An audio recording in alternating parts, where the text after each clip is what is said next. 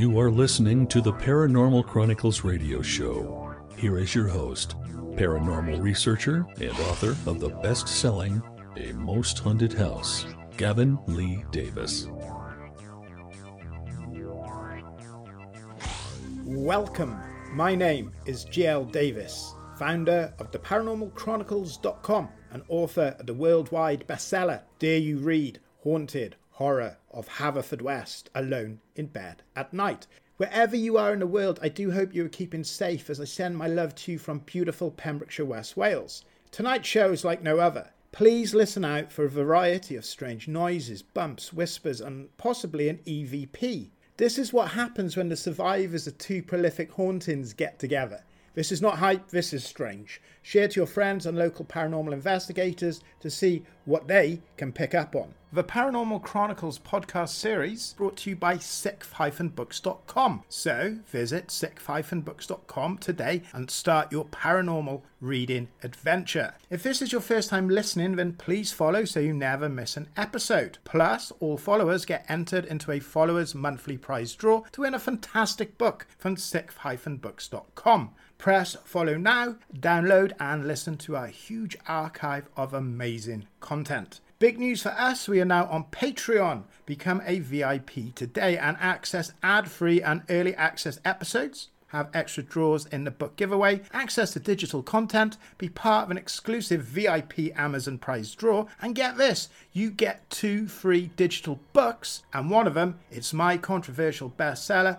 Ghost Sex, The Violation. All of that for a free £1 or $1 subscription. Head over to www.patreon.com/TPCVIP. That's patreon.com/TPCVIP. Go VIP today. Final announcement before we get on with this incredible show. I am thrilled and honoured to announce that my 4th book is set for release. Harvest, the true story of alien abduction, is ready for pre-order. Release date Halloween 2020. Pre-order Harvest, the true story of alien abduction by me, G.L. Davis, today from wherever books are sold. On tonight's show.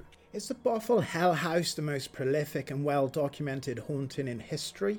What drove author Keith Linder to the brink of insanity? Who or what set fire to his Bibles, his belongings, and even to himself? What happened when Ghost Adventures investigated the house? And what did scientific analysis conclude? How did this compare to my own experience documented in Haunted Horror of Haverfordwest? This is a haunting like no other as I sit with Keith Linder, author of the Bothell HELL House, Poltergeist of Washington State, who gives an in-depth discussion on his terrifying experience. Plus, what was happening to us while we were conducting the interview? Did we capture an EVP around the 28-minute mark while talking about David Schrader? What was happening at the 1 hour and 15 mark? And how many odd bumps, groans, growls will you hear during this incredible interview? Why was my equipment experiencing odd tech issues? So please listen and document what you hear and get in touch and let me know what you are hearing and what you think's going on. This is Berserk. On with the show. Keith, how did all of this start? Oh, wow. Good question. It sounds sort of cliche and Hollywood-esque, but it's the truth. It started on day one of me and my then girlfriend, Tina, May of 2012, May 1st, matter of fact. We drove, it was a nice spring day in the United States, in northern Seattle. We drove to this lovely neighborhood, this lovely home to sign the leasing papers, get the paperwork, get the keys to the home, because we're moving in. And we get there, walk into the home, meet the owner, shake hands, sign paper, and it's all, congratulatory this, congratulatory that. So he leaves, and then it's just me and Tina. We have no children. It's a 2-story home. It's a single unit. And there we are sitting on the living room floor, just talking like most couples do about the empty house, like what furniture is going to go where. Which bedroom is going to be my office, which bedrooms are going to be Tina's extra closet, which is all of them. And so we're just lollygagging, very lighthearted conversation. And I kid you not, pretty loud, mind you, out of the blue was this kid cough. And it was very distinct. And I looked at Tina and she looked at me because we both said it at the same time. We like, is that a kid cough? And it sounded like it came from upstairs. It was very loud. You know, when you're in an empty house, there's no furniture, no power running into the home. Sound can bounce off walls relatively easy, and you hear it. And we looked and sort of glanced, but we never left where we were sitting. We just sort of like, okay, that's weird. All the windows are closed, but we didn't give it any other thought. I think we talked about it for like 5 minutes, and then just left it alone. Fast forward about 2 weeks. Now we're moving in officially. We're getting settled, and I noticed my extra set that I never used, by the way, car fob, was missing. I kept it in a little compartment glove box, and I walked it over from my other apartment to this new place, and I went rummaging for something else, and I noticed that was missing. I was like, I lost my key, my car keys. So I left that alone. That was kind of weird. And then Tina, at the same time, is coming to me with her lost item stories of her jewelry is missing. She can't find her bracelet, her watch, her earring. So she's asking me, have I seen them? I'm telling her no.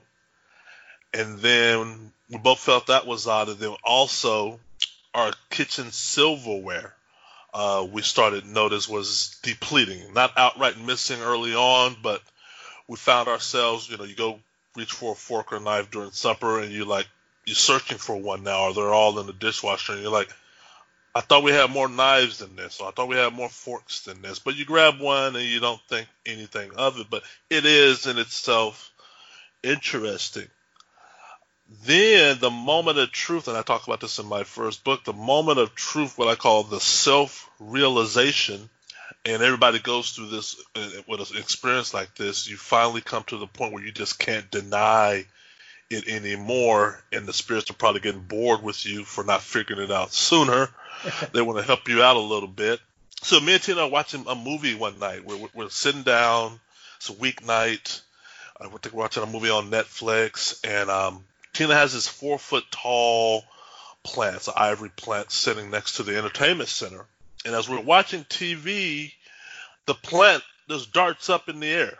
And I kid you not, when I say darts up, very abruptly, very quick, fast, and it does a 360-degree spin and then falls back to the ground. Me and Tina, once again, sitting shoulder to shoulder, saw it. And we're like, okay, there's no earthquake. The house is not shaking. Even if it was, plants don't vertically leap up. And this plant did, but it fell over. We got it from the couch, walked over, and we thought we were being pranked or joked. We thought this was a prank that either the homeowner was doing, or a former tenant, or we, not unbeknownst to ourselves, had moved into a house that was sort of like a TV show or something. Yeah. Now they're going to come out of the closet and balloons are going to fall out of the sky and everybody's going to be like, ha, ha, ha, you guys are being filmed or for a new pilot or something or whatever. So we went to the plant we weren't thinking ghost, not yet, not quite. We were looking for the wires. We were looking for the remote control device, the electronic anything that would give indication that, okay, this has got to be a joke. And then finally, when I was rummaging through the leaves and I didn't find any of that stuff, then I looked at Tina, she looked at me, and I think one of us said, I think we have a kid ghost. Because now we rewinded back in our head the kid cough and the missing items. And the internet helped us out. That night, me and Tina went up to my office and Googled, how can you tell if your house is haunted? Because we didn't know, and we want to see the tall tale signs of how do you know your house is haunted? What are the characteristics that you need to look for? And about 5 different websites all said the same thing. Phantom noises, items disappearing, particularly jewelry, particularly silverware, kid cough, and things like that, strange noises. And we were like, oh man, we got a kid ghost. And we thought it was lighthearted, like, okay, maybe Casper the Friendly Ghost. Because up until now, nothing malevolent has happened yet. It's just all very low-key level 1 phenomenon, what I call it. And it's said on the internet that, yeah, spirits sometimes wander. Kid goes specifically get confused. They may get lost. If you have one, no big deal. Just, sort of talk gingerly to it. Try to put on your parental hat and tell it, ask it questions of why it's here. What does it want? Can you leave us alone? Go into the light. Stuff like that, generic stuff. And we did. And we followed the instructions given. It seemed innocent. Why not? But we got the adverse effect. We ask it, why are you here? And keep in mind, when we say ask why is here, we're looking up at the ceiling in whatever room we're in. We don't know where this thing is. We're just talking. Me and Tina, you got to find a place to focus your energy, I guess. So we're just talking. And then the response is boom, boom, boom, And I look at Tina like, well, the internet didn't say that. Reaction. Okay, did we do that right? Did we ask that? So we go back and read it like, okay, all right. So let me ask nicer. And then you would ask it nicer, slower. Same thing. Boom, boom, boom. Or you would ask it questions or tell it to quiet it down. And then a flower pot would go flying behind you. Something zoom behind you. And you hear the crash. Crash. And you turn around because you see it out the corner of your eye. You're like, whoa, what was that? And they almost hit you. They really do almost hit you. And they obliterate upon impact on the wall. And then they were all Tina's plants, and they all died in the Bothell house, but because they all got thrown. And then you're like, oh, that's not friendly. I don't know. Is that still considered friendly? And then the internet, once again, hey, sometimes they're stubborn. Sometimes they can get a little bit of an attitude. Sometimes, it takes time. Just be steadfast and be committed. You and Tina got to be committed on getting these things out of here. And we tried. We tried everything under the sun. At that time when objects started flying in front of us and in front of our friends saw phenomena as well because we had a housewarming party. But yeah, overall, that was the beginning, what is now known as the Bothell HELL House. So can I ask, had you had any previous paranormal activity in your life prior to this? No, not. And I've searched long in my memory banks trying to pull out one iota, because I get asked this question a lot, of anything. Did I visit a haunted house when I was a kid? We've never played with Ouija boards. Growing up, that was just forbidden. I had kids or friends who said, let's bring out the Ouija board, and me and my brother, we just up and leave because our parents were not like that. We were raised devout Christians in Texas. So we would never anywhere remotely into the paranormal. Even when I grew up and left home, no, I was too busy in Star Wars, Star Trek, and IT stuff to look at the paranormal. But I like a good ghost story every now and then. I mean, Halloween come around, I like a good ghost story, but that's not paranormal. No, and even in my place of residence that I lived before the Bothell house, a lot of people don't know that Tina and I had been together 2 years already. She had her own place, I had mine. The whole spill of us moving in together is because we've been together over 2 years. I had just taken on a wonderful job promotion, career move, and I wanted to take our relationship to the next level because we moved almost near the anniversary of our 2 years. So it just seemed like, okay, got this new job, got more money, got this girl, we've been together 2 years. Yeah, let's move in under one roof. My lease expired, her lease expired. So it just seemed like the right thing to do. So no, nothing on my end or her end, and we looked long and hard for that, but we couldn't find anything. From personal experience, which is well documented in Haunted Horror of Haverfordwest, what I'd like to do is, because I want to talk about your experience on this show, is I think that on a later episode, me and you need to sit down and compare notes. Maybe bring someone like John Fraser in, to try and help us understand what is happening to us, because what happened to you and happened to me is so eerily similar. It's giving me goosebumps. That is why I am very interested in your experience, because it's happened to me. So people who've read Haunted Horror of Haverfordwest knows what the house does to relationships. So how did it affect your relationship with Tina? It affected me and Tina in a dramatic way, in the sense of when me and Tina moved into this house, we were on cloud nine as a couple. Yeah, we had problems, but every couple has problems, but they were worked through problems. And we were on cloud nine. I had a beautiful home. And one thing I've noticed, especially for us, and this might be true for you and others out there, and I'll just say Poltergeist for sake of argument, they seem to know that our level of naivete, because we were very naive, and they're going to exploit us. They're going to divide and conquer. And we did not know that. And by the time we knew that, it's almost too late to course correct, because now we're in the home, we're getting bombarded with activity, and Tina would have episodes where phenomena would break out around her. Either I'm not in the home and she's by herself, and I would have phenomena sometimes when she's not at home, like the poster when it caught fire. Tina just went to work. And then we're like trying to get people to help us. We're calling organizations, churches, and we're getting the runaround. And that in itself is frustrating. Or we're forgetting, like I would call Tina during my lunch break at work, or when we got home and ask her, hey, did you call Father or so-and-so? Oh, I forgot. I lost track of time at work. I'm so sorry.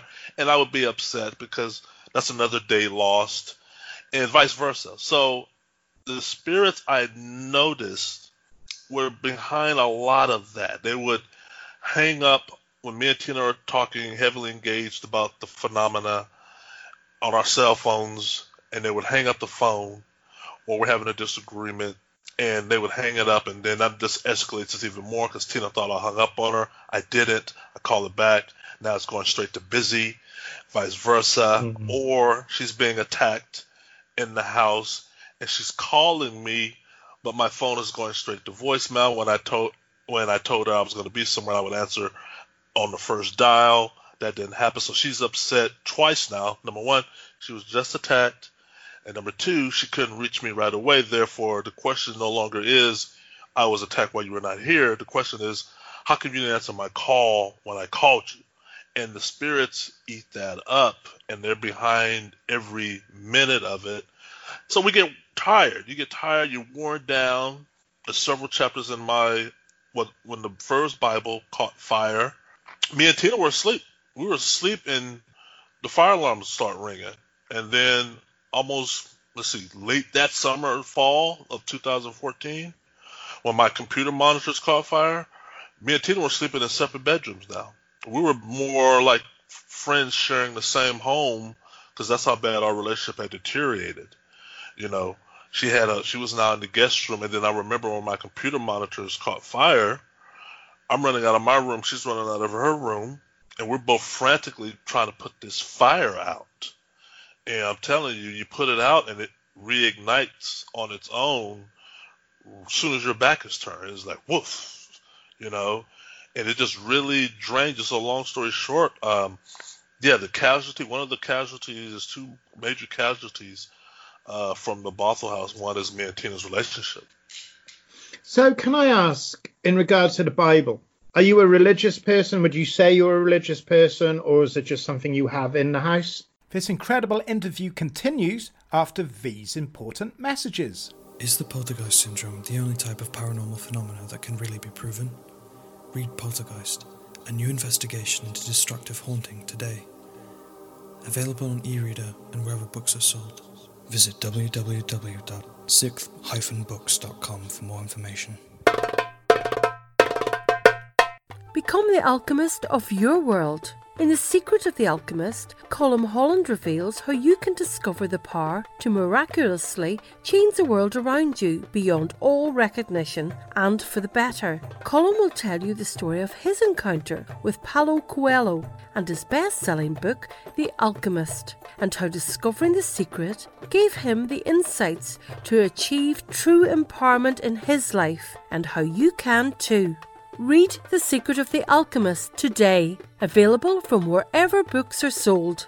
Visit www.o-books.com to learn how you too can become the alchemist of your life.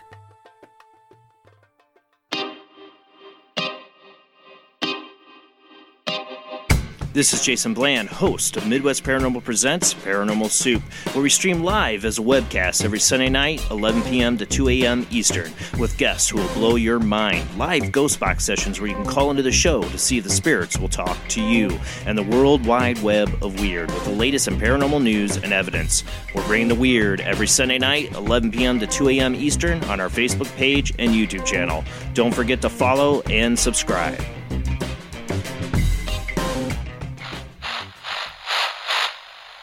Are paranormal entities assaulting us? Ghost Sex to Violation is the best-selling true account and study of paranormal sexual abuse. Ghost Sex to Violation by G.L. Davis is available on Kindle and through Amazon. Pray this never happens to you. What if the after effects of a near-death experience were undeniable? What if a person could suddenly produce high-quality paintings of the afterlife, or if they acquired the ability to compose classical symphonies? Read Shine On, the remarkable story of how I fell under a speeding train, journeyed to the afterlife, and the astonishing proof I brought back with me. Read Shine On today on e-readers and wherever books are sold. Visit www.o-books.com today. Does Genesis teach that the human race was created by God or engineered by ETs? Read Escaping from Eden today from wherever books are sold. GL here, and before we get back to the interview, did you know you can listen to this podcast not only ad-free but with early VIP access as a TPC VIP Patreon? As a VIP, you will get 2 digital books, including my bestseller, Ghost Sex to Violation, to keep and read, plus digital content, 2 extra draws in our follower monthly book giveaway, and exclusive entry into a VIP Amazon gift voucher draw. This is the spooky part. All of that is just £3 or $3 to go VIP. So go VIP today so you don't hear ads like this again. Head over to www.patreon.com/TPC VIP. That's patreon.com/TPC VIP. On with the show. I would say I'm spiritual. The reason why I had 3 Bibles when we moved into the house, and these were Bibles that I had acquired when I was in college, and I had them a long time, and it was just always something that fascinated me about different translations of the same Bible. And it was several courses that I took while in college. Therefore, I had these Bibles, and quite honestly, I don't think I've read them since I left college, but I kept them. And I put them in my closet in my office, sort of like a mini mock library with other books, IT books and all that. So when the Catholic Church and other churches, you name it, we called them, all said, hey, you have to, or you might want to display your religious belief openly. You know, if you have any religious paraphernalia in the home, you want to display that. You want to set boundaries for the spirits and let them get the mindset.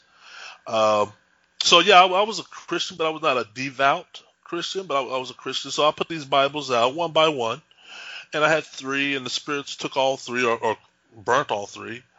And then the first Bible, it took the summer of 2012, and it went missing for a whole year, almost a year and a half. It went missing, and when it came back spring of 2014, and like I said, it was like 1:34 a.m. in the night, and me and Tina, we had a huge poltergeist attack that day earlier, and the paranormal team came in and stayed with us for about 11 hours, but they're gone now. And then we woke up to the fire alarms going off, and there's a good reenactment video of that on my YouTube of how that scene played out. And lo and behold, there on the floor at the doorway of our bedroom is that Bible that's been missing for almost a year and a half, and it's on fire. I mean, there's flames on this book dancing all around. I didn't know it was a Bible at the time until I closed it. When I put the fire out, I closed the book with my foot. And I remember I said, Tina, this is the Bible that went missing. This is it. So, you know, going back to what we talked about earlier, where was the Bible the whole year and a half? Where was it at? It wasn't in my and Tina's eye view. It wasn't anywhere in the house.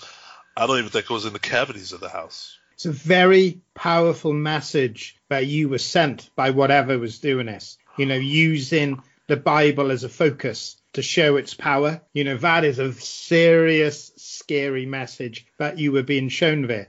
In your fantastic documentation of this in the Bothell HELL House, Poltergeist of Washington State, you describe many, many examples of this activity, this paranormal activity. I want people to go and read the book. Could you give us a few examples? We've had the Bible. Is there a few other things you could tell us upon that made you think, wow, this is really, really bad, this is really serious? Some of the, I guess, once again, moment of truth or moment of danger, what I would call it, that defied my all reason and my upbringing was the poster fire. I had a poster in my office, and Tina had just left for work. I'm taking a shower, and this is a few days after the Bible caught fire, and Tina had smudged the night before, so the house smelled very much like sage. So I'm in the shower. I get out. The fire alarms are ringing. And I'm clued in now to know that's not good. And I don't mean like a typical fire that we all might experience or hope to never experience.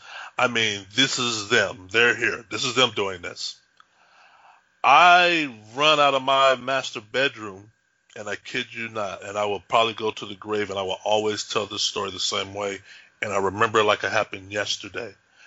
I stepped into the landing right outside my master bedroom, or before I stepped out. I felt a presence run past me. It's coming from my office and it's darting down the stairs. And when it goes past me, I can feel the density of it, the weight of it, like a large, invisible mass. Okay? And it's thundering down the steps. My steps are, you hear something thundering down the steps. And I got a 2-level spiral step. And then, because on my landing, you can see clear to my front door. And whatever thunders down, pitter-pats, and then the front door opens wide by itself. Wide, and then slams shut by itself. Me, because I tried to duplicate this to understand the intensity level, I have never been able to slam my door purposely as loud as what I just saw. I don't even come close. It's not even close. And I'm a big guy, I'm a strong guy, and I've tried without shattering my windows, slamming the door.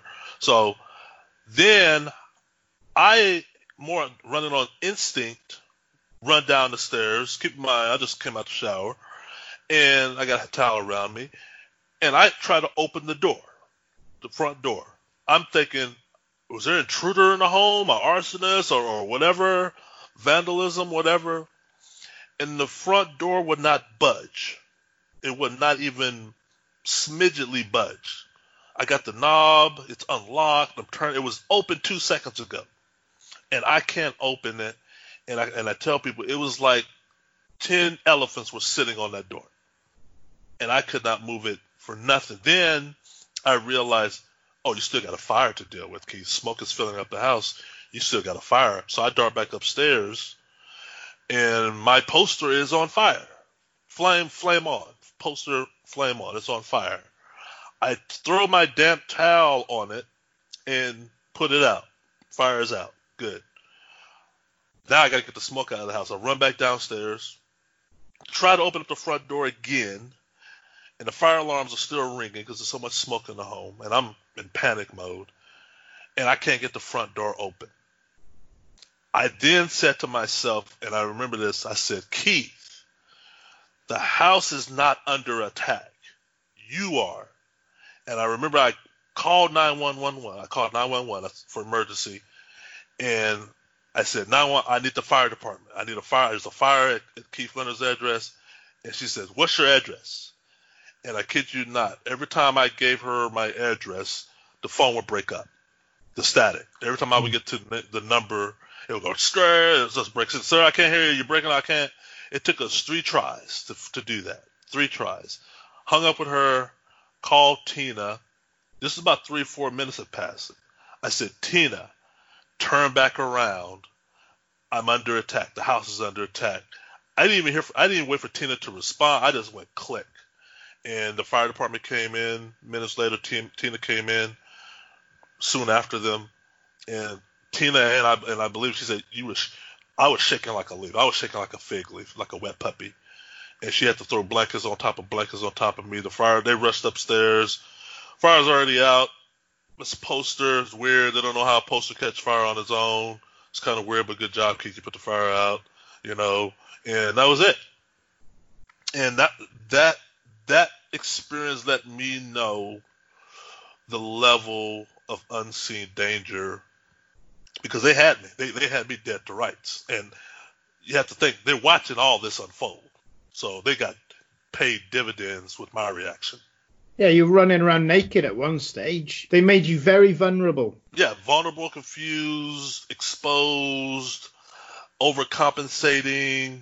Yeah, because I remember when our computer monitors caught fire, the first thing we wanted to do was almost throw a bucket of water on there. Then I realized, no, this is electrical equipment. We throw water on these computer monitors, we're going to go up in flames. So yeah, they know that, and they're watching, and oh man, I was just done. I was in a horrible state when the fire department left, because my poster in my room looks like a mess. It looks like, whoa. And what was the poster, Keith? Just out of curiosity. It was a Final Fantasy poster that I'm a gamer. So it was a Final Fantasy VII Advent Children poster, collector's item that I never How could dare play. they? How dare they, Keith? That is a fantastic game. How could they do that? I know, right? Yeah, I know. I've been trying to find that poster ever since, but that's what they do. That's just what they do to show that they can do it. Like, hey, this is what we do, Keith. We can do this all day. And a lot of people don't understand this, different stories of poltergeist phenomena. But when you start dealing with fire, when you have a spirit that goes to that level, see, people don't understand, because I only broadcast this in my book when asked. My clothes caught on fire before. As you get deeper into my book, and as the cloud above our house gets darker and darker, and me and Tina are starting to hate each other, I become more focused on being attacked. In one episode, they set my clothes on fire. I mean, you don't know reality until you turn around and the clothing that you're wearing is on fire, and you move at the speed of light to get out of them. Because you don't have that much room for error when it comes to clothing on fire. That's a very personal attack, very terrifying. Now, how did this become mainstream news? Did you go and seek help? Did someone come in? Did someone betray your trust? Did you go out there hoping that if we can get this in the media, we might get the right help? How did that come around? Yeah, it was just to get the right help, because the world came wind of our case 2 years after the fact of me and Tina already experienced it. The world caught wind of our case October 2014, and right then we were working with local churches, mainly the local Catholic church in Bothell, and they were just hush-hush working with us, but they were not consistent. And everybody in other paranormal teams were pretty much at their wits' end about this crazy house in Bothell. So I remember I was looking online, and I was seeing sort of similar phenomena throughout the world and resources. And I said, all the stuff that's happening in our house, it has to be important to somebody. There's always one person out there. Yeah. Either they're giving lectures or somewhere, or they're retired or whatever. There's somebody, this is going to go by them, and they're going to recognize it, like, I'm on my way. They're on my way. Stop what you're doing. I'm on my way. I'll be on the next plane. So I contacted, and me and my neighbor to my right of me contacted Como News and sent them pictures of the burnt Bibles. And, of course, they came running.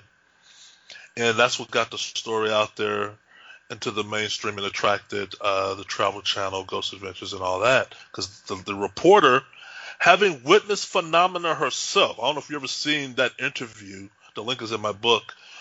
Lisa Jaffe, she's the Como News reporter. And I knew, because reporters are really there for a story. They don't really care. Whatever, do your house is haunted, whatever. Okay, well, we're just here to do a story. But when she witnessed phenomena herself, and you can see her reaction in the interview with me. She's asking me questions, and all of a sudden she hears this loud boom, boom. And she's like, and I'm sitting on the couch, and there's nobody else in the house but me and her and the camera guy. Nobody else in the house. This is not house noise, and she's asking me questions about the Bibles and all that. So she's just there for a story. But when she heard the boom, she was like, what was that? I'm like, that's what I've been talking about the last 10 minutes. That's it. And they got out of there. She's like, okay, that's a wrap. We're done. We got enough right here. We got enough of this. Yeah. She's looking at the camera guy like, yeah, we got enough. We got enough real. So, and I remember she was shaken by that.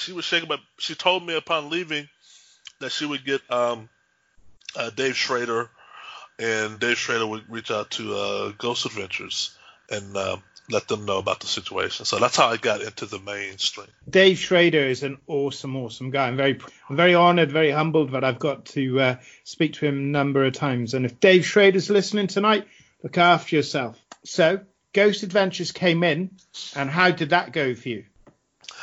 Not so good. It was not I guess the fallout from that was almost worse than the Poltergeist experience itself, in the sense of Ghost Adventures came, including I met Dave. Dave has been in the house. Dave came with them, and they did their investigation. But they were there for a short period of time, and therefore did not get any evidence. And then the paranormal a sizable percentage of the paranormal community, based on that episode, I don't know if you've seen it, Demons in Seattle, on Travel Channel, and they did a revisit last week, Demons in Seattle Decoded, of that episode and that investigation of them leaving with no evidence. I mean, the whole moniker of Ghost Adventures, to my knowledge and what people told me, is they always find stuff no matter where they go. Where our house, they didn't find anything. And the paranormal community leaped to the conclusion, and I never understood why, of, oh, you and Tina faked it. The reason why Ghost Adventures didn't get anything is because y'all were faking it. And that was not the case. And therefore, the fallout was huge in the sense of people that were entertaining, helping us, backed off. They were sort of caught between maintaining friendship with Ghost Adventures, or there's nothing there. Zach came in, saw, didn't conquer, didn't see anything. It sounds too good to be true. That's one of the biggest roadblocks I've been running into with this case, is people always say it's too much phenomena for one person or one family to experience. There's no way you and Tina could survive. If everything you said, Keith, happened the way you said, there's no way. And I'm like, yes way. I'm alive. I'm telling you there is. I'm proof that I survived it. I didn't like surviving it, but I'm not going to pull punches. 3 Bibles did catch fire. 1 is enough for me, but 3 caught fire. 2 are still missing to this day. So, there was the response from naysayers and skeptics and cynics, or fans of the show, I should say, is it just seems too far-fetched to believe, and it was a huge fallout. Tina took most of the brunt of that than me, and that played a role also in our breakup, that fallout from that episode. That's such a shame, because when I conducted my investigation into the home that was featured in my second book, Ghost Sex: A Violation, which was about a woman who claimed to be paranormally sexually abused in Pembroke Dock, witnessed by her son, by her mother, very similar to the Doris Biver case in The Entity. I went down, I spent time with her, with a female psychologist, and we had access to the house for a week.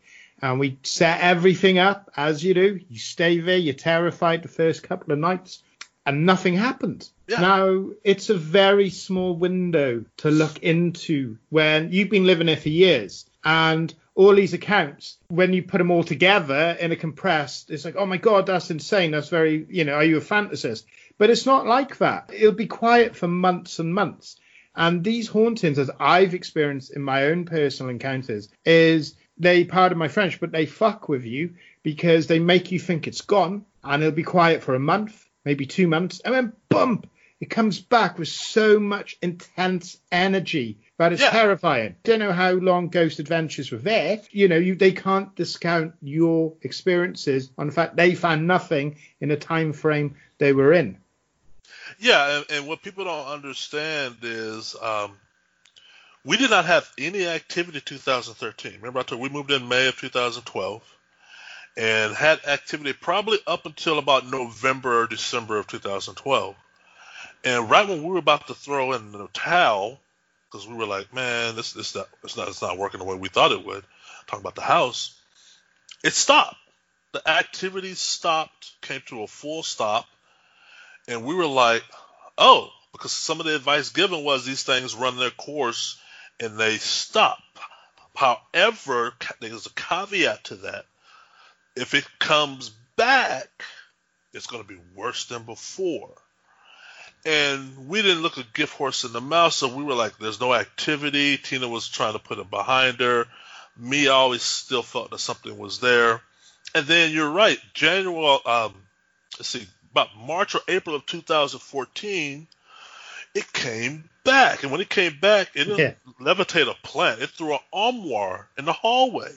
And we were asleep at the time when it did it. So there was no reaction or energy that we were giving out to my knowledge because we were asleep, sound asleep, peaceful, and no warning whatsoever. You just hear like a loud crash, and they're back.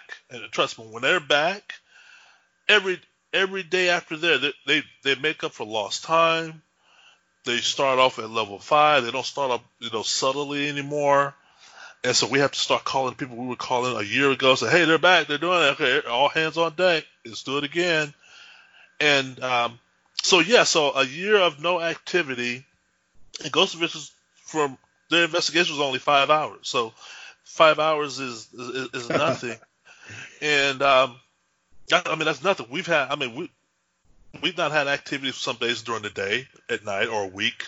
The priest comes in, blesses the home, hosts communion or something. That would usually give me and Tina 3 days peace. 3 days, 4 days peace. And then when it wears off, and we all know this, the priest says, hey, it's going to be a marathon, not a sprint. Call us back, we'll come back. We got to keep throwing this thing, throwing our stuff at it. And we knew that. What we didn't know of is if it goes or docile while you're here, meaning you're the investigator, that it's our fault. Like, how is that our fault? The poltergeist is not performing in front of you, because believe it or not, that's their whole game anyway. It's not to perform in front of you because they want you to think we're falsifying stuff. Y'all leave, the activity returns, we call y'all again, and y'all less reluctant to come back. So you see how that whole psychology thing works, but we got the short end of the stick of, nah, it's good to be true. It's no. So, yeah.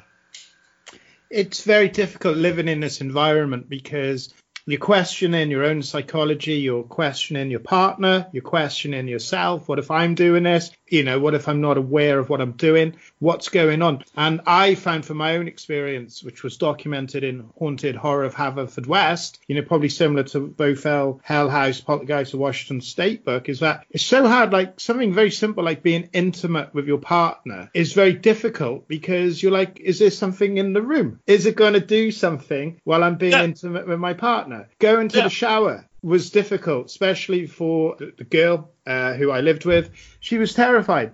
You sat on the toilet because you got to go to the toilet, and you're just terrified to the extent that I started going to the loo and work. I was too terrified to go and use the loo at home. And then me and my partner, we started like taking showers together, not in a sexy romantic way. She said, I need a loo. Can you stand by the door? I'm going to have a shower. Can you sit on the toilet? Not like that, but can you sit on the toilet and like guard me? And it puts a humongous strain on you. These things, they thrive off that confusion, that negative energy. That is why they seep into our world, is to thrive, to feed off us. They're like parasites, right? And all that negative energy, when you and your partner were arguing, when you and Tina were rowing and fighting, it's almost like that thing's just there, just feeding it, lapping it all in, laughing like, this is great. Keep it going. Keep it going. And you're right. We had protocols Me and Tina, like your girlfriend,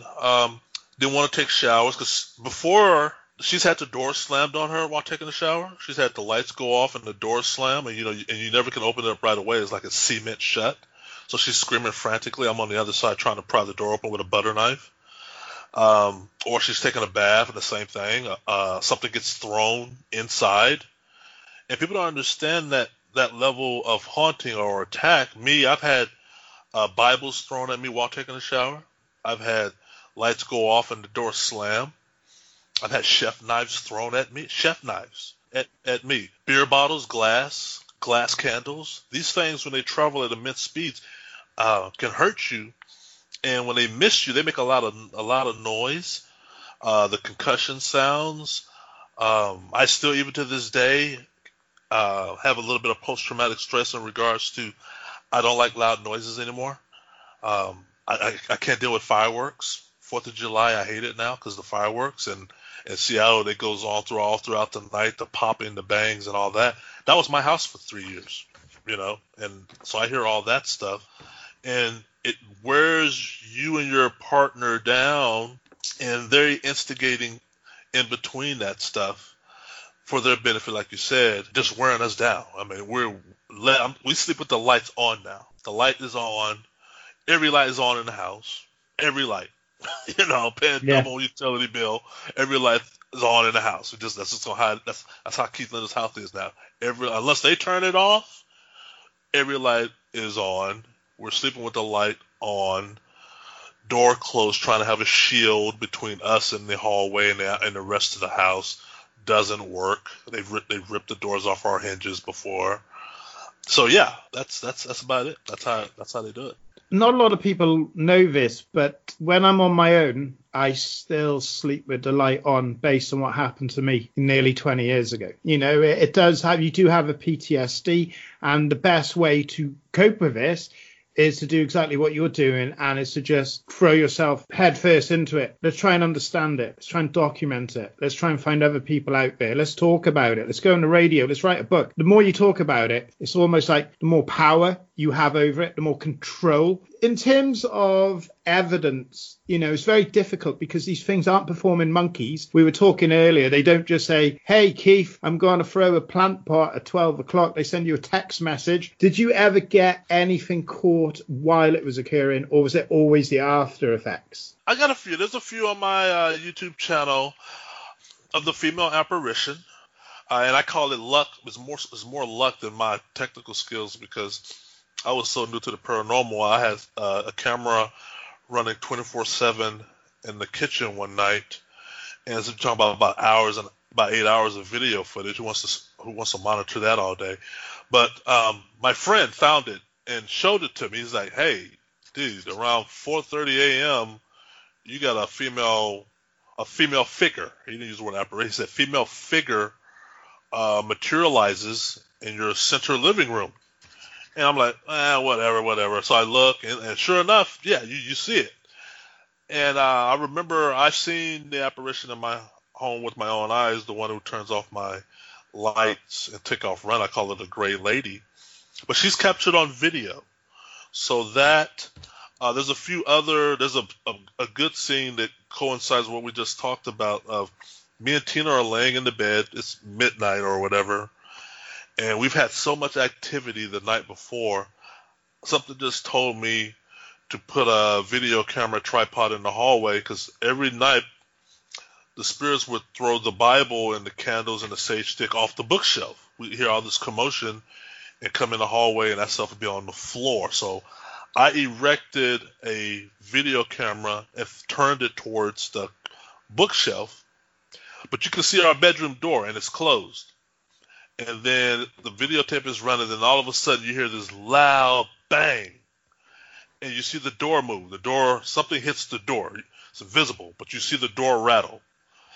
And I tell people, if you want to get a glimpse into our world and what our response is to phenomena, turn the volume up and listen to me and Tina being awakened up by that, and especially listen to terrified Tina's voices, because Tina heard it before I did, or woke up before I did.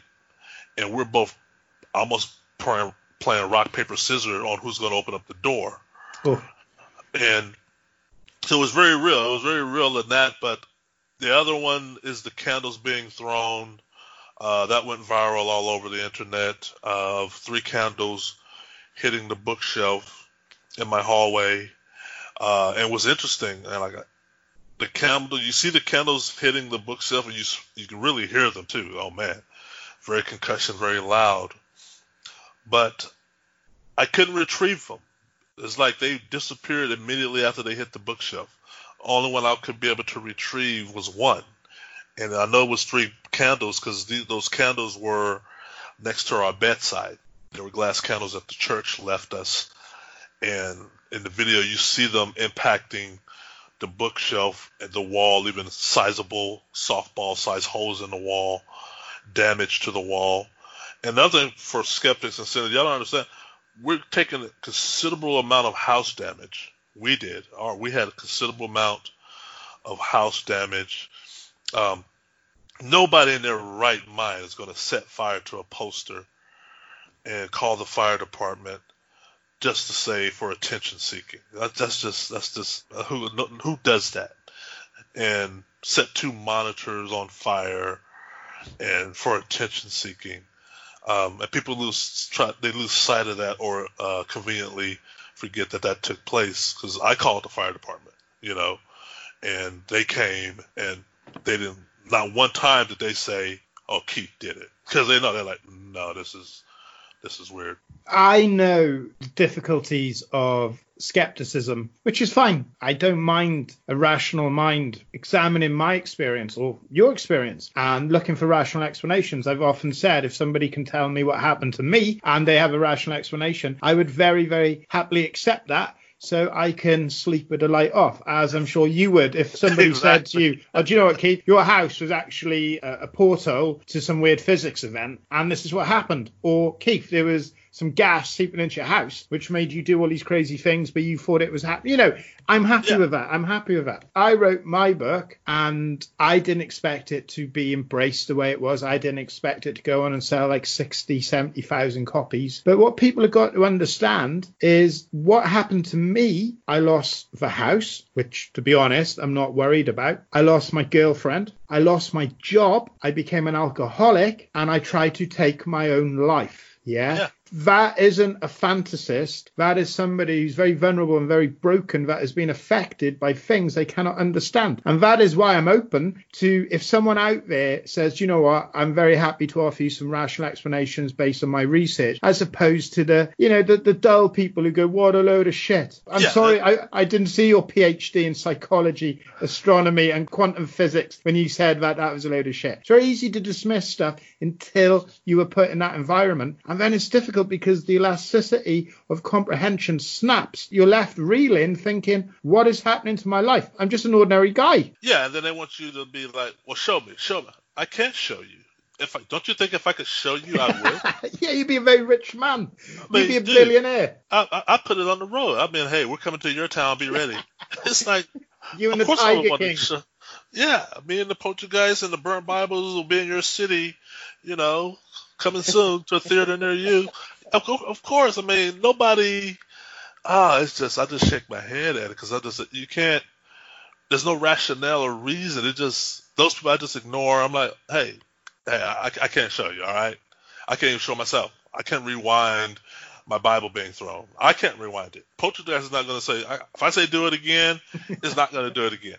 It's like, oh. So there is an actual report on your experiences or the case as a whole by the scientific establishment of parapsychology. What did they discover in their findings? So Steve Mera, a parapsychologist, Steve Mera, and his chief researcher at the time, Don Phillips, they flew over from the UK January of 2016. And I had found Steve because at that time I was reading books on Poltergeist, trying to put a name to my experience. And his name was at the bottom on a lot of the books I was reading. So I just emailed him and sent him mass photos and videos of my experience, and he caught wind of it. And they put me through a whole rigor mortis interview process. They vetted me, filtered me, psychologically analyzed me. And then finally they came in January of 2016 and said, "We want to come, we want to live in your house, we want to document the phenomena if it's still happening." And I was gung-ho. I'm like, yes, well, how soon can you get here? Yeah. And they came, and they lived a week. The first time they came, they lived, I think 7.5 days from the UK, and they stayed. And then their minds were blown. The amount of data, the phenomena, the evidence that they were capturing. And Steve has his own book, Fires and Whispers. He has his own book about the Bothell House. And they brought Nick Kyle from the Scottish Psychological Research, SPR organization from Scotland. Nick Kyle came in April with them. And they stayed long. They stayed a week and a half and documented, got EVPs, quality stuff. They picked up the shadow figures that I've been reporting, seeing out the corner of my eye. They got all that stuff. And yeah, he came out with the 60-plus page comprehensive report, which I suggest people read. And I'm always asked, by those of, well, why did they get stuff and Ghost Adventures didn't get anything? And I tell people, Ghost Adventures wasn't there. They didn't live in the home. They were only there 5 hours. And Steve Mera and them came and lived in the home for 2.5 weeks. Yeah. Time is on your side the longer you can stay at a location. And even then, that's not guaranteed, because these guys travel halfway across the world, across the ocean. The Poltergeist could have been well within his rights to say, I'm not doing nothing. You guys just hope you like freaking flyer miles, because I'm not giving you nothing. But they, in their methodology, I notice is different in night and day than the average ghost hunter on TV is. Steve and Dawn's methodology, they don't run into the house chasing things. They don't run saying, come out wherever you are, show me, or they didn't come in with their chests puffed out like, oh, the ghosts are in trouble now, I'm here. They don't do that. No, they go in, they got a well-orchestrated plan. It's very detailed and choreographed, and they follow it, and they are very attentive to the reaction coming from the house. And they had to switch midstream, and Steve talks about it cleverly in his book, when they started having their own cameras being manipulated. They had to reorchestrate or replan or re-strategize, because they were having the same problems I was, which I was getting danged up the head by critics as, you never have stuff on video. And I would tell them, it's not because of the lack of trying. They manipulate my equipment. Well, Steve and Dawn had the same experience with their equipment and pivoted their investigation elsewhere to go after the spirits a different way, and it brought tremendous results. And that's the report you mentioned, over 434 EVPs, Class A, Class B EVPs that they got. A lot of it with Irish accents. There's a reason for that, for the city of Bothell. The wall writings, they studied that, analyzed that. The black oil, the yellow oil.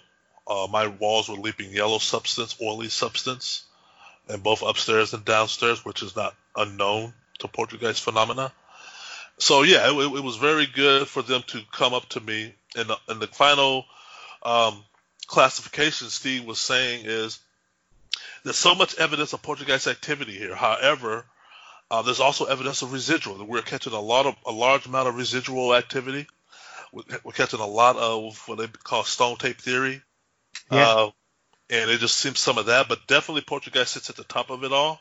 What blew Steve Mera's mind was, the current belief and out there about poltergeist phenomena. I don't necessarily believe it, but it's the going trend right now that all poltergeist cases are related to RSPK, or you have an adolescent teenager or somebody mad or upset or troubled or whatever, and therefore that could be the root cause of the phenomena. Our house had none of that. What made our house interesting is a family like yours had similar activity 5 years before me and Tina moved in. They had similar poltergeist activity. I found them, and I was able to talk to the wife, the mom, and she told me similar things. I never divulged what we were having until she told me what they were having, and it was all similar. They just moved. They didn't tell anybody. They just moved. They broke their lease and they were out of there.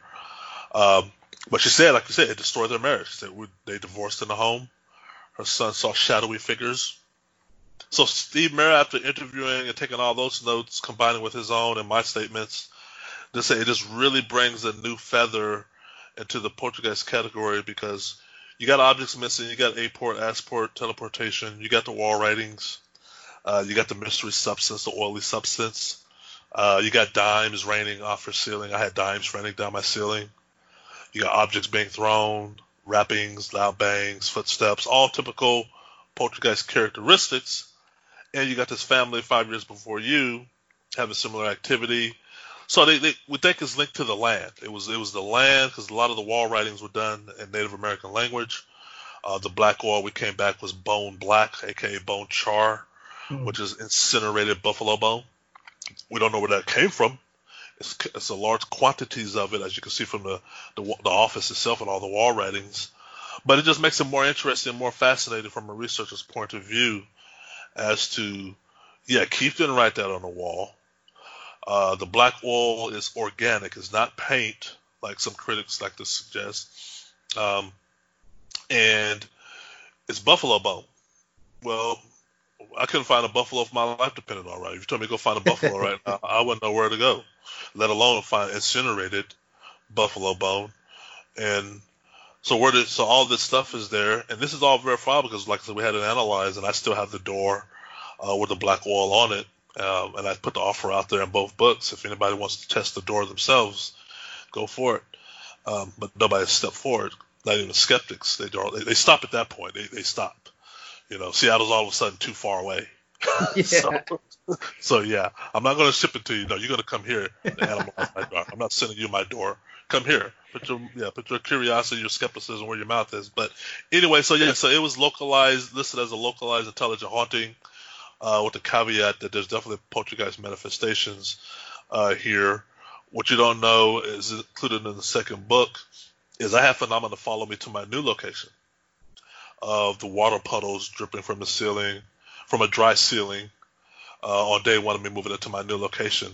I was hearing a tapping noise constantly as I was checking the email, and I looked up and I saw water coming down from the ceiling onto my kitchen table, and I immediately called the building maintenance guys because I wanted them to document. I knew what it was because I seen this in our old house, but I wanted the maintenance guys' reaction, and I wanted their official documentation, and they troubleshooted it for an hour, couldn't find no root cause. And I remember what the maintenance guy said because he put his finger on the water on the ceiling, and he said it's dry. He said it's dry. And when I did my own, because for my third book, I'm talking about the physics of it. Every poltergeist case that I find dealing with water puddle or mysterious liquid appearance, you can find that quote in everybody's storytelling. The surface was dry. Water is dripping from a dry ceiling, a dry location. Makes no odd sense whatsoever. And then when he said that, I was like, wow. Yep, that's how you know. So it's followed you? Yes, yeah. I have remnants. I don't have anything to the scale that I had back then. The only thing I do have now, I don't know if you experienced this, but I experienced this tremendously in the Bothell home, and even when I was traveling on business in hotel rooms, is the poking and prodding while sleeping. Fuck no. I'm so glad I haven't had that. Well, trust me, you don't. My ex got pulled out of the bed. She got pulled out of the bed by her ankle. And this was way before films like Paranormal Activity. And she got pulled out of bed. And I was like, thank God that didn't happen to me. See, that's dangerous because you feel them pull you. And I never got pulled out of a bed, but I've had sheets yanked off me. They probably thought Keith's a big guy. I know where we're pulling him. But I've had sheets yanked off me in hotel rooms. And I don't mean like, you slide, your sheets just fell off the bed. No, I mean, the sheets are pulled off me and they're on the other side of the room. Okay? So let's just get this idea of the wind or I'm a rough sleeper out the way. No, the sheets are yanked off me. But the poking and prodding is unusual in the sense of, it's like me trying to get your attention or a kid poking you in your ribcage. Daddy, daddy. And you feel that all night. In your shin, your rib cage, your ankles, and then the heartbeats. What listeners are going to hear in my second book are the heartbeats that was coming through my mattress and pillowcase because I went out, and this is in my second place. I'm no longer in the Bothell home. This is me living elsewhere. I went and bought expensive digital stethoscopes, Think One stethoscopes and Echo stethoscopes. People can look that up and see how expensive they are, but they're state of the art. And they do a good job. They magnify sound 100 to 1,000 times. And they're not meant for the paranormal, which makes it better because they're certified out the yin yang. These stethoscopes are state of the art, medically certified. They're used by doctors throughout the world. So I bought them and hooked them up. They come with Bluetooth, Wi-Fi, everything you can name, hard drive installed in them, and captured the heartbeats. And I put those heartbeats online, and I have friends who are nurses and doctors, and let them hear them. And they'll tell you, yeah, that's a heart. It's not a human heartbeat, but they say that's an arrhythmia. I can hear the valve chamber, the valve movement, the closing of the valves. Yeah, that's something. And they always ask me, where'd you get that at? Well, that's it. Where'd that come from? I'm like, my bed. Whoa. And they're like, what? Like, they know about my house is haunted, but I tell them my bed, my pillow. That's a heartbeat, Keith. And they're being scientists and doctors or semi-scientists because they're doctors. They're now in a situation of questioning because they know me. They know me all my life. They know Keith is not the guy to fabricate anything, and he just brought us heartbeats. He brought the paranormal to our profession. Our profession heard it and vouched the validity of it, and now they don't know what to do with that information because it just blows their mind. It's very frustrating because nobody can really help you. Nobody can. Nobody can. No. Nobody can help you. Because I had people helping me because I knew, because it was always talked about, even the teams while living in the Bothell house, you don't want to have this attachment leave with you. When you leave the Bothell house, you want to sever ties, if you will, spiritually. And I did the cleansings. They work to the sense of things lessen around. I've noticed I'm now living twice removed from the Bothell. I'm not living in my third place, or second place after the Bothell house. No water puddle, nothing major that I can point my finger at. The bed stuff, yeah, that happens. The night terror, the nightmares, they've lessened, but they still happen. The heartbeats, I would say, happen 4 nights or mornings out of the week, compared to 5 or 6. And then just ever so often when I'm out and about, I could be on a date, because I'm trying to get that life back in order. Yeah. And I'm with a female, we're at a live concert or a restaurant. They'll make something to where my date notices. My date, usually on the first date, they haven't Googled me yet. Or like we were at a concert and the glass just vanished off the table in front of both of us and crashed, and we heard a loud crash, and it was obliterated under the table. And my date remember looking at me like, wait a minute, that didn't slide off the table. Your glass of water was there, and 1 minute it was not, and then now it's shattered on the floor. And me, having seen that and more in my lifetime, was trying to dummy up, be quiet, like, oh, kind of weird, maybe, it didn't happen the way our eyes see it. But then she was so in tune to where she was like, me, the analytical thinker in her came out. She's like, oh, this hotel must be haunted. There must be some spirits here. Yeah. But then women always Google my name after a successful date. And then some find out, I lived in a Bothell house and I never see them again. Others are interested and intrigued. And maybe 2 months into our dating, start having phenomena happen at their place. Then they cut it off. They like, no, I'm not bringing it, and I don't blame them. They cut it off. They send me text messages of photos of their kitchen cabinets, all doors open, or the dog's barking at the corner. He never barked at that corner before, or the phantom doorbell ring, or the garage doors going up and down. So stuff like that. Then they know because they read the book by then, and they're like, okay, they break it off. But yeah, we tried things. We've tried, and I get emails, and if it doesn't sound too, like silly or something, I'll look into it and try certain stuff. I get all kind of advice. Go sacrifice a lamb or something. I'm like, okay, I can't. I don't know where is the lamb? Grocery store. But so yeah, stuff like that. But no, it's just I'm trying to turn lemons into lemonade, like I said, with the heartbeats. Constant people, researchers, and heartbeats are known in maybe 1% of poltergeist cases. The Poltergeist of Connecticut, or the House of Connecticut, if the family had phantom heartbeats in their bed, and the paw prints like an invisible animal. leaps in your bed with you. So that, but nobody's ever captured it before. It's hard to imagine. And when even Steve and Dawn got their mind blown because they witnessed it themselves when they came, they put equipment on the bed and the equipment got thrown off the bed. Nikki Novell, I don't know if you know her, she's in the United States, but her team came in and they felt the heartbeats for themselves. You can put your hand, if it's happening, put your hand on the spot and you feel it with your hand. But there's no device at that time that no paranormal team has in their repertoire to capture that. So that's what made me go out to the medical community and say, in today's age, there's got to be digital stethoscopes. So, and there are. And I was able to capture that. I can't believe these demons are cock blocking you, Keith. They are, and there's this chapter in my second book I call "Sleepless in Seattle" for that very reason. They are. I mean, I can't tell you how many times I meet a girl online like Match or something, and we exchange phone numbers, and all of a sudden her phone just starts going crazy, and she's sending me like 200 photos in 1 second. And I'm like, hey, what are you doing? And he's like, hey, my phone is going crazy for some reason. It's just all of a sudden it's just down. It's never done that before. And then because that happened to me and Tina.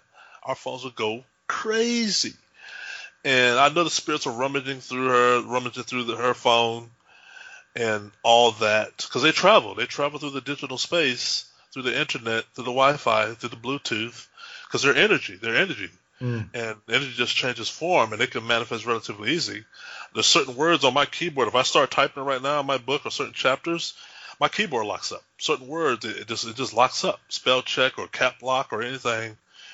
It was brutal to get both books out. It was hard to get both books out into the public because me and the editor my editor was going crazy. He would make changes, I would make changes, we'd correct them, and I would send it back to him. And he's like, hey, didn't we just make these changes?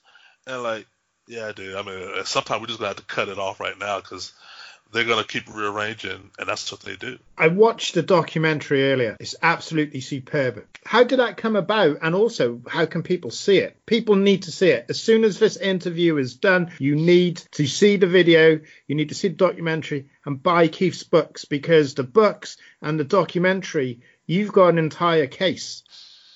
Yeah. I mean, people can watch the documentary it's an hour and a half. A lot of they go over a lot of stuff. They do the black oil, the yellow oil.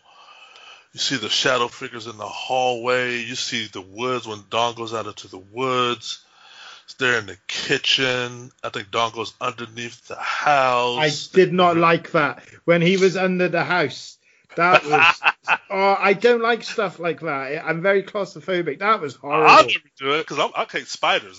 Washington has some big spiders, and I'm like, dude, I'm not going under there. Even when I was just trying to be a own little investigator myself, I never went out of the house. I don't know. I'm more scared of bugs. And so he went down there. He stayed down there for about an hour and a half. He stayed down there, and then he went into the woods, and I tell people who are, 50-50 or don't have all the complete information, because what I've noticed about this story, and this story happened 5 or 6 years ago, and it still has legs because people are fascinated about the wall writings. They're fascinated about the burnt Bibles. And I tell them, we have to understand, Poltergeist, nothing we've experienced, me and Tina, is outside the norm of Poltergeist activity. People seem to get caught off guard or think we're trying to come introduce something that's never been happened before. And I tell them that's false. You have a wrong perception if you think that. Look up previous Poltergeist cases the world over. Go as far back as you want to. And you'll see the same thing happen. The same thing. Wall writings. Nobody knows where it came from. Sometimes it's in languages oblivious to the house occupants. All kind of stuff. And watch our documentary, and you'll see majority of the evidence Steve and Dawn captured parries well to the phenomena me and Tina reported happening. It just complements it. And they're an independent org or independent body, and they came in and they were able to pretty much bring validity to a lot of the things we were saying. You're never going to see a Bible burn as an investigator. That's just not going to happen. But you can investigate the burnt Bible. You can hold it. You can analyze it. You can test it. You can see the manner in which the pages burnt. You can see all kind of things. And there are laboratories that could pull out if there's any foreign substance, like an accelerant to the Bible. And there's none of that. So there's none of that stuff. So I tell people, listen to the documentary, read our accounts, and then go back in time in history and read other Poltergeist phenomena, and you'll see, yeah, we're told a similar story. It's fascinating, but by no way is it the first. You have to experience it to fully understand. It's very easy to doubt and say, no, this is rubbish. But until you're in this surreal environment, you can't compare it to anything else. Now, in regards to the Bothell House, are you in contact with these people? Do they ever contact you and say, hey, Keith, we've read your book. It's our house. It's still happening to us. Has that happened? No, I mean, you're talking about the current occupants of the home? Yeah, the current occupants, yes. No, the husband and wife who moved in are from India. They knew the house was haunted. It's hard not to know in Bothell that the house was haunted because over the international exposure it got. But I never met them directly, and I didn't want to go poking around after I moved out and saying, hey, you guys are having any problems. I'm easy to find. I'm easy to be contacted. So they can do that if they're having anything. One thing Steve Mayer said in the documentary, and you probably saw that, is there's probably always going to be low-level phenomena happening in this house. Some people notice and some people don't. If it's low enough to a degree to where you just shrug it off, you're fine. Or it may just go docile and stay docile for a while, for a period of time. We did find 5 families lived in the home prior to us, which is kind of unusual for a young home like that. The house was built in 2005, I believe. So it's already had 5 families prior to us coming in. We know one family had activity, the one who stayed there 2008, 2009. But it's possible other families had nothing or had something so minuscule that they didn't notice, or they just left outright. Most people just leave outright at the first sign of, like I say, when the plant levitated. A lot of people would have moved out right then. We're gone. We're gone. Pack your bags. We're out of here. Therefore, they would have never gotten to the level that me and Tina got to see stuff. So, yeah, I haven't reached out to them. I could tell you what's very interesting, almost from a fate standpoint. I ride a van pool to work. I've been doing that for the last 4 years at my job. Little carpool van pool. Everybody in my van pool, we all work for the same company. So the driver, one day we're just talking, and one of the guys in the back start talking about my book in the house. And then the driver, being the newest member to the van pool, wasn't aware that I lived in a haunted house. He asked me, whoa, you live in a haunted house in Bothell? Really? Where? And I told him where. And his eyes lit up. He was like, wait a minute, where do you live? And I told him the street. He's like, I live across the street from that house. And I kid you not, he lives right across the street from the Bothell house. And I noticed one day, because I had the keys to the van, I drove to his house to give him the keys. And I was so nervous about driving, because I haven't been back. And I was nervous about even driving in that vicinity. And I did. I drove, and I remember him asking me, do you want to come in for coffee? Because it was in the morning. I like, no, I'm out of here. I was looking right at the house. It was weird. The only place to park on that street was in front of the house. I parked like 2 blocks over and walked to his house, because I was not parking my car in front of my old house. I was not going to do that. This is absolutely superb, Keith. You've worked so hard on this and bringing this to light. And I can't tell people enough how much, if you're interested in this, which you should be if you're listening to this podcast, you need to read these books. If you enjoyed Haunted Horror of Haverfordwest and books of this ilk, you're going to love this, because there is so much detail. It's scary, it's terrifying, but also at the same time, Keith's trying to make sense of it. He's trying to make sense of things that shouldn't be made sense of, if I'm honest. So where can people get your books, Keith? On Amazon, Amazon UK, Amazon Canadian, Australia, US, the Bothell HELL House, like you said, it's on there. It's on Kindle, paperback. Attachments, the same way. Attachments, Poltergeist of Washington State, on Kindle, on paperback.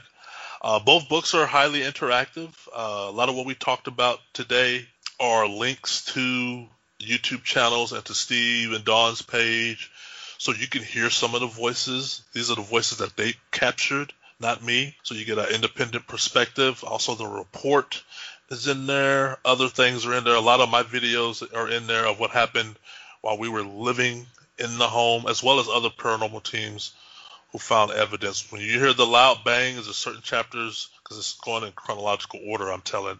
So when you see a chapter that has a link about the loud bang, it's going to take you into that world, put you in that sort of moment or that mode of when it happened to me and Tina, because I want the readers to understand it's not all Hollywood, what you see on TV. It's a little bit more real, more scary, but it's a different type of scary. So it's a terrifying, scary. It's hard to describe, but Hollywood doesn't do it justice. Amen to that. How can you be contacted? There's going to be people listening who've had similar experiences or worried about things happening at their home. How can people contact you, Keith? Please email me. I love emails from all over the world. Like I said, I'm still trying to ascertain and research. My email address, I give it freely, is MacQdor. It's MAC as in cat, QDOR2 @gmail.com. MacQdor2 @gmail.com. Please email me with your questions. I love to hear them. Love to hear about your experience compared to my own. That's how we learn from each other. I believe there's nothing new under the sun. These things have happened throughout the world. They're still happening. Right now, as we're speaking, somebody's experiencing poltergeist phenomena, probably that rivals mine or yours. I just believe that to be so, and they have nowhere to go. So if you got something, email me, show me, or have a question, definitely email me. You're an awesome gentleman, Keith. So what's next for you? Where do you go next? Book 3. Halfway through writing draft 1. Ahead of schedule because COVID has really made me confined to the home. So putting that energy in book 3. Book 3 is not a nonfiction book. It's not going to list anything that's currently happening because there's not much happening. Book 1 and book 2 did that very well. Book 3, however, it's going to be equally important, if not more, because I have not found this book out there yet in the poltergeist space that just from cover to end talks about the physics and the mechanics of it. I'm talking about the objects levitating, disappearing, apparition, oil, wall writings, everything that poltergeists are known for. You always hear the terminology defies the laws of physics or defies the laws of gravity. So my question to myself and to the world, and it's going to be in this book, book 3, is there existing theoretical physics that lends itself to some of this? We talk about dimensions and portals and all that. Well, if you listen to Lisa Randall, who's a theoretical physicist and traveled the world, and she's offering different theories about string theory and portals and whatnot, she talks about those hidden dimensions, and a lot of what poltergeists do seem to be like they're operating from a higher tier of dimension or lower tier. It's the ultimate throw a stone and hide your hand type deal, because you see objects being thrown, but you don't see the hand that's doing the throwing. So where is that stuff originating from? And that's what this book is going to be about, as well as the spontaneous fires. I think I have a good sound theory of how poltergeists are performing these fires, like myself and others have talked about, that just poof, erupt, all of a sudden, and there's no build-up whatsoever. It's just random abruptness. But I think physics can lend itself to some of that, and these spirits are the masters of it. They've perfected it. Like you and I, we perfect riding a bike or skating or walking. They have this ability, and they're perfectionists at it, whereas we have limitations, but they have perfections at it. I agree totally with that. And in my book, I went down the route also of dimensional beings that have more control over elements of physics that we haven't even thought about yet. It's like trying to explain to a rabbit why you're going to put something in the microwave. Totally different understanding of how things work. Exactly. I don't know, Keith, I don't know if that was your side or my side, but there was like a really strange, intense shaking and banging. And I don't know if it wasn't my side. And I thought that was your side. I heard that. I thought that was your side. I thought it was your side. Oh, Keith, I hope you don't set something on me now. Right, Keith, you're an absolute amazing gentleman. Everyone, this is Keith Linder, the author of the Bothell HELL House, Poltergeist of Washington State. And I cannot stress enough, if you even have a modicum of interest in the paranormal, you need to read these books and you need to check out the documentary. You need to see it. They've taken a scientific approach to this, and the evidence they are recording, what are they seeing, what are they experiencing, is all done scientifically. This is science. These are people looking for rational explanations, and the quantity of evidence is just mind-blowing. And fair dues to you and the team that went in. So, Keith, before we go, please could you leave our listeners with a final thought? My final thought for anybody out there who still may have suspicions or doubts is, like you said, read the books, read the documentary. If you don't want to go that route, just go online to YouTube where the information is readily available and free. And let's maintain an open mind till after you've reviewed the material. I'm not asking, to join me on some crusade or whatever, but I think you'll find the information, if you study it objectively, it's going to change your opinion about the paranormal. It really is. It's going to make you be more inclined to not just disavow it as all hoaxy. You realize people have real stories and real experiences. They're not always perfect in telling them, but the evidence is going to speak for itself. Just give it a shot. Everyone, this is Keith Linder. He's an incredible guy, the author of the Bothell HELL House, Poltergeist of Washington State. Keith, thank you so much for your valuable time. Thank you so much for joining us. And thank you so much for giving me goosebumps, flashbacks, and no doubt a sleepless night. Hey, thanks for having me, man. Thank you. That was good.